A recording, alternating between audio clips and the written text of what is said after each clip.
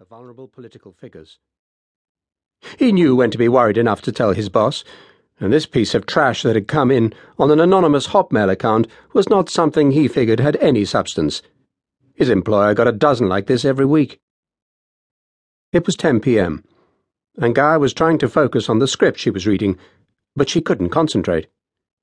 She was focused even more on the fact that she'd run out of cigarettes.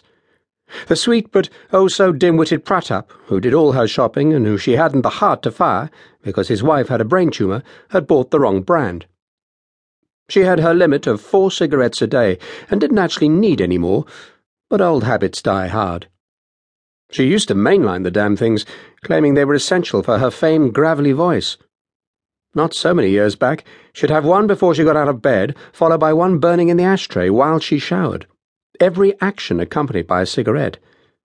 Now she was kicking free, but she had to know they were in the house, just in case she needed them. Like so much else she needed in life, starting with her adoring public. Checking the count of Twitter followers and Facebook likes. Both were substantially up again today, each nearly 1 million up in the past month alone, still keeping her well ahead of both the performers she viewed as her rivals, Madonna and Lady Gaga. And she now had nearly 10 million subscribers to her monthly e-newsletter. And then there were her 7 homes, of which this copy of a Tuscan palazzo, built 5 years ago to her specification on a 3-acre lot, was the largest.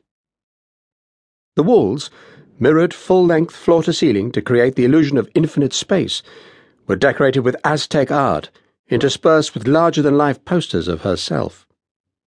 The house, like all her others, was a catalogue of her different incarnations. Gaia had reinvented herself constantly throughout her career as a rock star, and more recently, 2 years ago at 35, had started reinventing herself again, this time as a movie actor. Above her head was a huge framed monochrome signed photo of herself in a black negligee titled World Tour Gaia Saving the Planet. Another, with her wearing a tank top and leather jeans, was captioned Gaia Revelations Tour.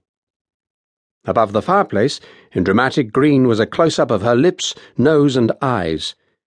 Gaia Up Close and Personal. Her agent and her manager phoned her daily, both men reassuring her just how much the world needed her. Just the way that her growing social networking base, all outsourced by her management company, reassured her too. And at this moment, the one person in the world she cared most about, Rowan, her 6-year-old son, needed her just as much. He padded barefoot across the marble floor in his Armani junior pyjamas, his brown hair all mussed up, his face scrunched in a frown, and tapped her on the arm as she lay on the white sofa propped against the purple velvet cushions. "Mama, you didn't come and read me a story." She stretched out a hand and mussed up his hair some more. Then she put down the script and took him in her arms, hugging him. "I'm sorry, sweetie. It's late, way past your bedtime. And Mama's really busy tonight learning her lines. She has a really big part, see? Mama's playing Maria Fitzherbert, the mistress of an English king, King George IV.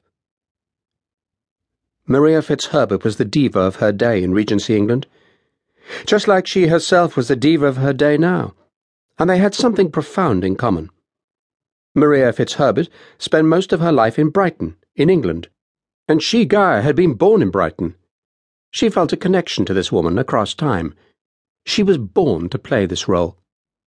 Her agent said this was the new King's Speech, an Oscar role, no question, and she wanted an Oscar oh so badly. The first 2 movies she'd made were okay, but hadn't set the world on fire. In hindsight, she realized it was because she hadn't chosen well, and the scripts were, well, frankly, weak. This movie now could give her the critical acclaim she craved. She'd fought hard for this role, and she'd succeeded. Hell, you had to fight in life. Fortune favoured the brave. Some people were born with silver spoons so far up their arseholes they stuck in their gullets, and some, like herself, were born on the wrong side of the tracks. It had been a long journey to here, through her early days of waiting tables, and 2 husbands, to the place she was now at, and where she felt comfortable. Just herself Rowan and Todd.